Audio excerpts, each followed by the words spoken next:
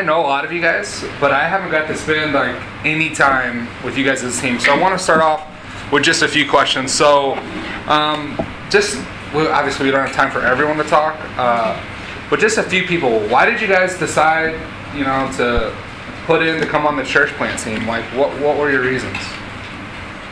Anyone?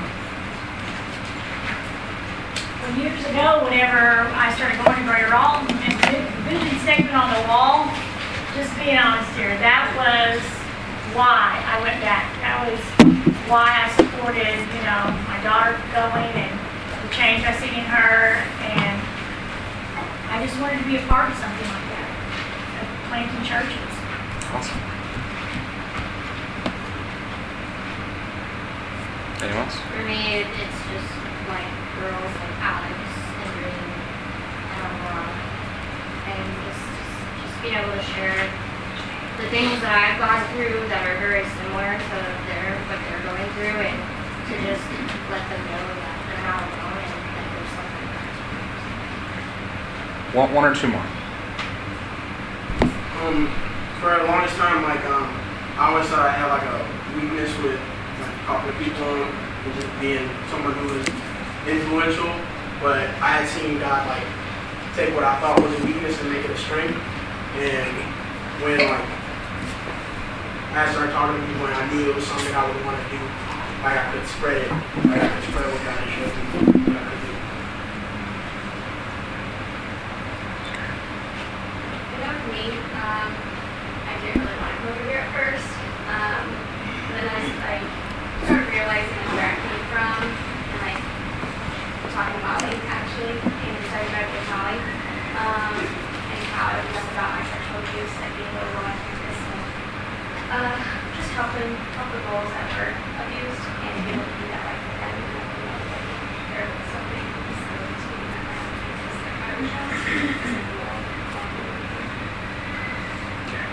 I mean, truth is, we could go on and on. We could spend our entire time probably answering just this question. And something that you guys need to know is, I believe that all of you guys are pure in heart with the reasons that you wanted to go. But going on a plant and the things that we're going to talk about, it's going to test your motive. Your motives are going to be tested whenever you go out. Was it really all about the good and the godly, or was it about maybe how you look and the feeling and the different things like that? And that's not to discourage you. There's things that I battled with too. So a lot of the things that Ben and I are going to talk about, it may sound like we're coming from a place of strength.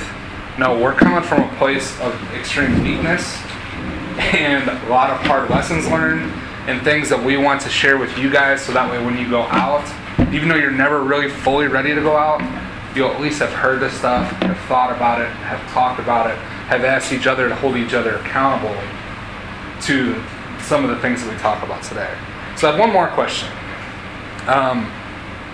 In a year from now or 2 years from now, in your mind, the perfect first or second year, the plant is going awesome.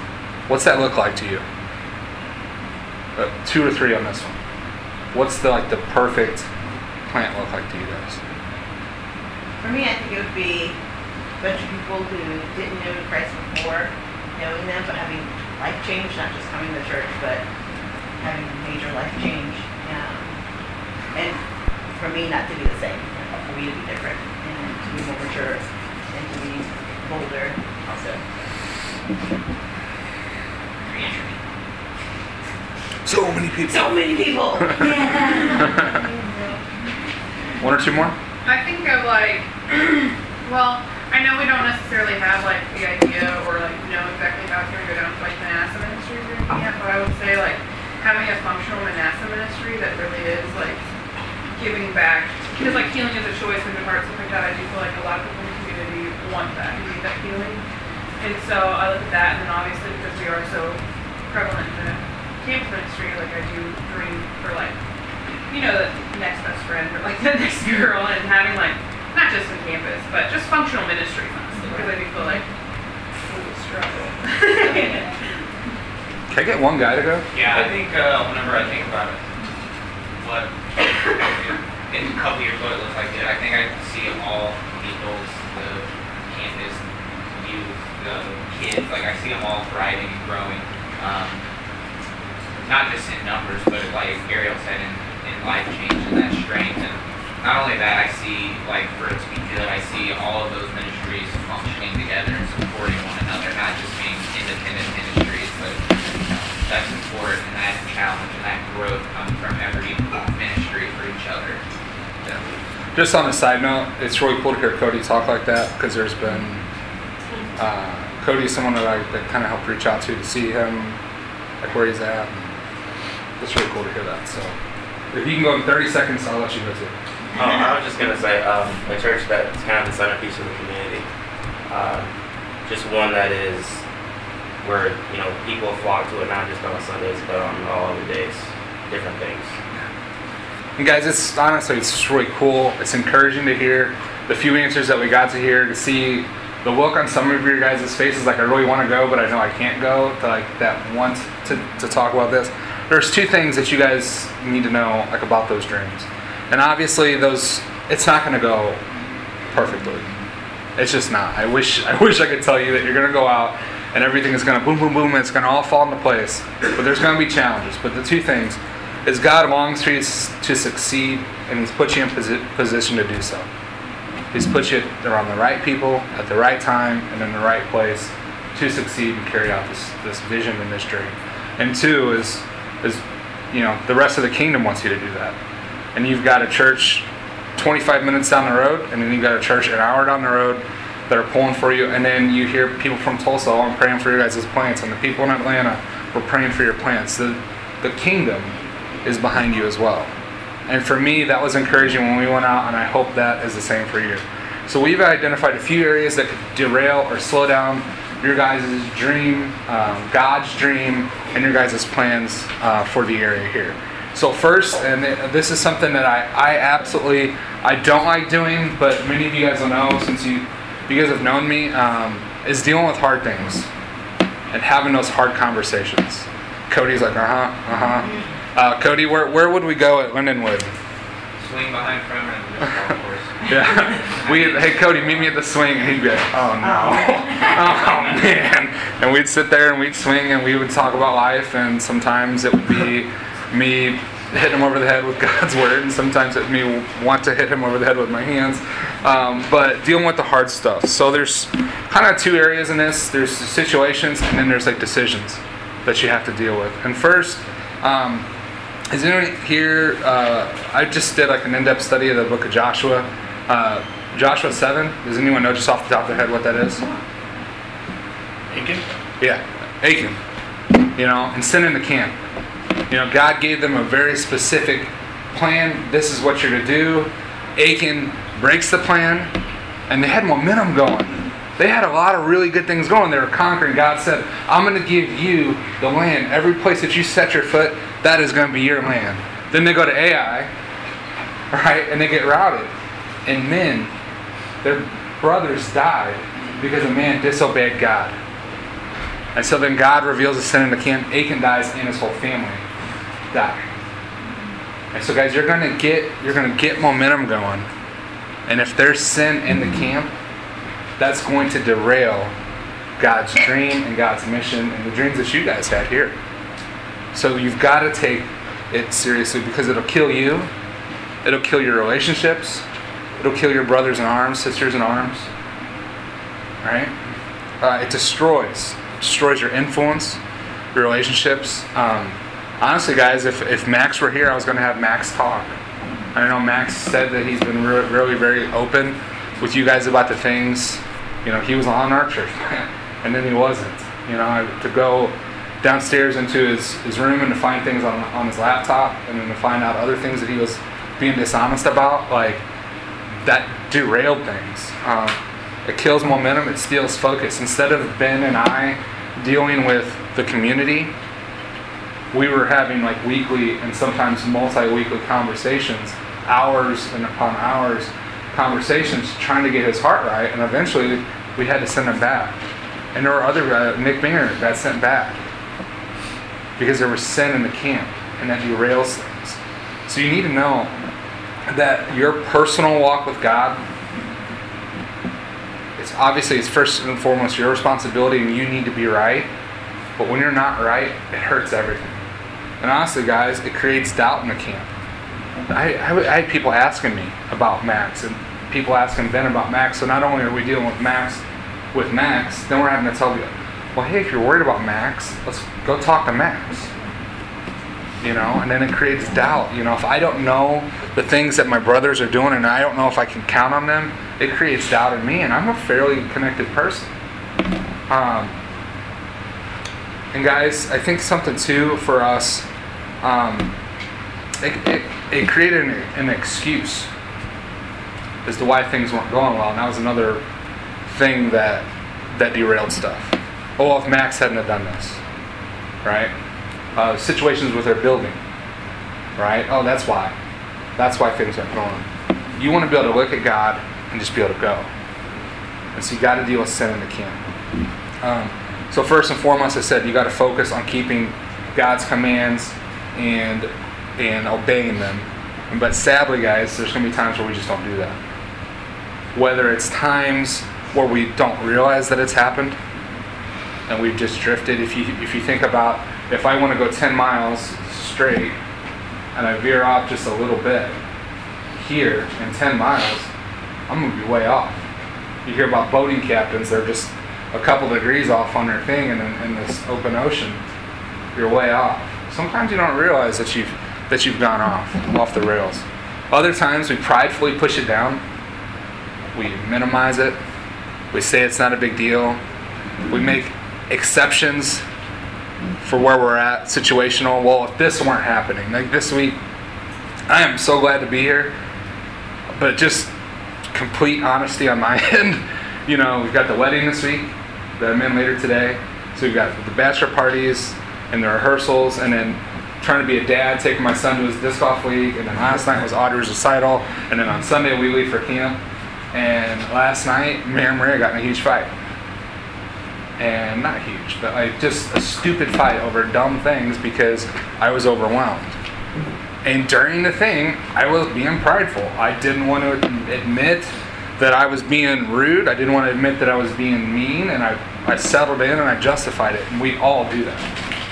So there's a sin that we can take care of. But eventually, if you don't take care of it, you're going to settle in and your heart becomes hard. It hardens up and your heart will become hard. And how can you love God and love people with a hard heart? And that's why dealing with sin and not allowing sin into the camp is such a big deal. So this is just my opinion. This isn't in Scripture.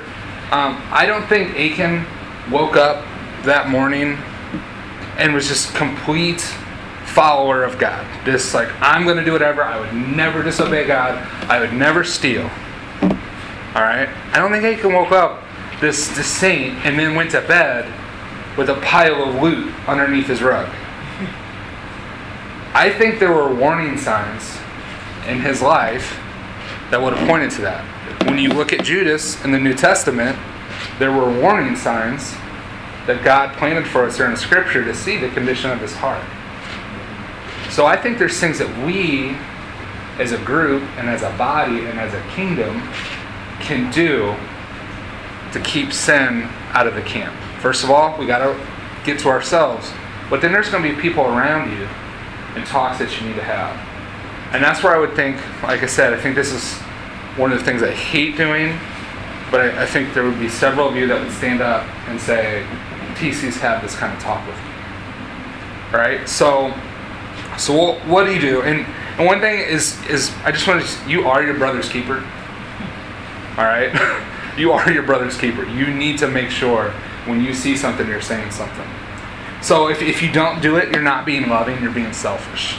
In John 15:13, the greatest way to show love for friends is to die for them. You don't want to do this, so when you do it, you're dying to yourself and you're serving them. That's a form of love. And so you need to know that when someone's coming to you, it's hard, right? It's hard for them to do that. They're actually trying to love you and they're not trying to hurt you. All right? So reality check, your brother and sister could fall. Their relationship with God could die if you don't say anything. So imagine when you die. You're going up the escalator to heaven, right? All right. Going to party with the king. And on the way down, you see the person to your right or to your left going down, and they just look at you, and they're real sad, like the puppy dog eyes, and they're going down the escalator, and they're like, why didn't you say anything? Right? How would that make you feel? Alright? So, the bottom's going to fall out, the church plant will fail, you will not have furthered God's kingdom, and you won't have gained anything. You're going to lose everything. Those dreams that we had, those dreams are gone. You have to be willing to deal with the hard stuff. So what do you do before dealing with the hard stuff? You got to check the log in your own eye. Right? You got to check yourself. Matthew 7. You can see the speck in your friend's eye, but you don't notice the log in your own eye. How can you say, my friend, let me take the speck out of your eye when you don't see the log in your own? And in Galatians 6:1, brothers, if someone is caught in sin, you who are spiritual should restore him gently. Restore him gently. And there's not a perfection in that, right? Where you're perfect. You must walk the walk. You need to check your motive. Is it sin or is it just something that bothers me? Because I can be annoyed. I'm an annoying person, but I'm also an easily annoyed person. And before I deal with something, I have to say, is this sinful or do I just not like it? Right? Because then you get nitpicky and then people won't want to listen to you. But watch yourself, or you may also be tempted. That's the second part of Galatians 6:1. Tempted how? Pride, arrogance, a skewed motive, your own evil desires, Satan, or how the person might receive the message. Right? If you don't check yourself and you go in with an impure motive and then the person responds poorly, well, guess how you're going to respond? Most likely you're going to respond poorly. Alright, so you pray and be ready to forgive. Season it with grace. Ephesians 4:32. Be kind and tender to one another. Forgive each other just as God forgave you, because what Christ has done. So you take care of yourself in your own relationship with God, and then when you see it, you take care of yourself again and make sure there's probably a bit of maybe even advice, not gossip, because if you're going to someone and you're not dealing with it, that's gossip. But make sure your motives are pure. So how to deal with sin in the camp? First and foremost, go in love. Go because you care about the person. Gently restore, speak the truth in love. Get the whole story. Let them hear them out. There's a spot, I could not find it for the life of me, where in the Old Testament, a group is going to go in and they're going to slaughter people, and then they get the whole story, and they're like, oh, okay. Like, get the whole story before you go in. Remember that you can only do your part. Matthew 18. If your brother sins, go and show him his fault in private. If he listens to it, you have won your brother back. If he listens. There's a choice. You have your responsibility. That person has their responsibility. Take someone else. The second part of that is go take other brothers and sisters with you. Alright? Someone that you know is going to be spiritual. Alright? Not someone that you know is just going to take your side. Don't give up on the person and continue to try to set an example for them. In everything, I just talked about, it requires faith. Faith that God is going to be faithful to His promises. So we need to choose faith in this stuff. Alright? So I talked about situations, the situation dealing with sin in the camp and our own sin. Next is decisions. And these are just hard things that people have had to sacrifice, or maybe that they didn't sacrifice, that caused us problems. Okay? So, being faithful with the little things. And Ben's going to talk about this later, right? And our own personal growth. Right? Follow up to events and event planning. It's so easy to throw these big events, but then we get busy. Oh, the relief. Oh, spectacular. It's done. We just put in 2 weeks of working on this every night, and finally it's done. I want a little break. No, that's the time to step it up even more and to get in there with the follow-up and the numbers that you met and the people that you met and different things like that. Staying consistent with the people that you meet, just out and about in the community. Making sure that you're doing that. And then sacrificing for the kingdom. Alright? For us, that was having to get up early to set up. And I feel like every other week we're having to remind our church planners. And guys, I just want you to know something. This group is going to be held to a higher standard, or should be held to a higher standard than the people that you reach. Yeah. You signed up for this. They're signing up for the kingdom of God. And that's going to look different for them. They may jump on because they see your enthusiasm and your example, but you signed up for something more. So for us, getting up early, like I don't hold Edie and Rachel to the same standard but I hold Meg and Kaylin and the other people. I don't. As far as just getting up early and setting up. You volunteered for this service. Guys, missing church service. And I know there's vacations and there's things like that. Marie and I, we don't miss a church service for vacation. At least not yet. There will be times where we can go other places and learn from them and things like that. When a leader or a planner is gone, you guys are in a leadership role, that leaves a big hole. So at any point, we had one year miss like 3 or 4 church services in a year for like little mini vacations they were doing. And I tell everyone, take a family vacation. Take it. Alright? But know that missing church services leaves a big hole. Vacations, missing events, that leaves another huge hole. And that's when you signed up for this, you signed up for all of that. Alright? And that's a hard decision, dealing with hard things. Guys, and the one thing is, I'm not telling you not to have kids. Not by any means. But when you have a kid, getting to church 5 minutes before, like that's good for a few weeks. Get your feet under you. I understand if the kid isn't sleeping well and things like that. But get there early. Kids learn that purpose and that responsibility super young. And so taking them there and showing them, hey, we get there early. We're sacrificing for the kingdom. Then they get to see their lives change and the sacrifice and people being baptized. And they're like, oh, that's why we get there early. My kids are 5 and 6 years old, and they get that. So making sure that you're part of that team and that you're not leaving a hole. And if you do have to miss, and this is the absolute only time we can do vacation, talk with your leadership. Make sure things are being taken care of. Okay? And one thing that Ben and I learned a lot from is not being afraid to make the decision to let someone fail a little bit. You can't do everything for everyone. All right? And so that might be with their own sin, but that might be with a task that you've assigned them. You can check on them, but coach them up in the good and coach them up in the bad. Let them fail, let them feel the sting a little bit so they can grow into something more. Because they're not growing if they're not failing sometimes. Alright, what time is it? Perfect. Okay, so I've got 3 questions, and I don't know if you guys have, like, do the campus students or random. We could number off like old school, 1, 2, 1, 2, 1, 3, or whatever. Okay, so questions. Are you typically a person that shies away from dealing with the hard stuff? Are you typically a person that shies away from dealing with the hard stuff? And why do you feel that is the case? Because remember, I gave some reasons of when you don't do that, what it is. It can be selfish, it's unloving. I think you need to take that into account when you answer that second question. 2, what is the result of failing to deal with the hard stuff?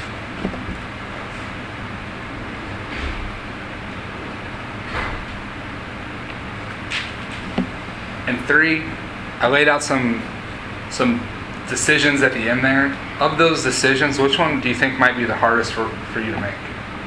Is it just dealing with sin? Is it the sacrificing for the kingdom? Is it letting people fail? Being faithful with the little things? What might catch you up in that? And how can the people in the group hold you accountable? Ben, was there any question that maybe jumped out at you? Okay, so we are going to get back together.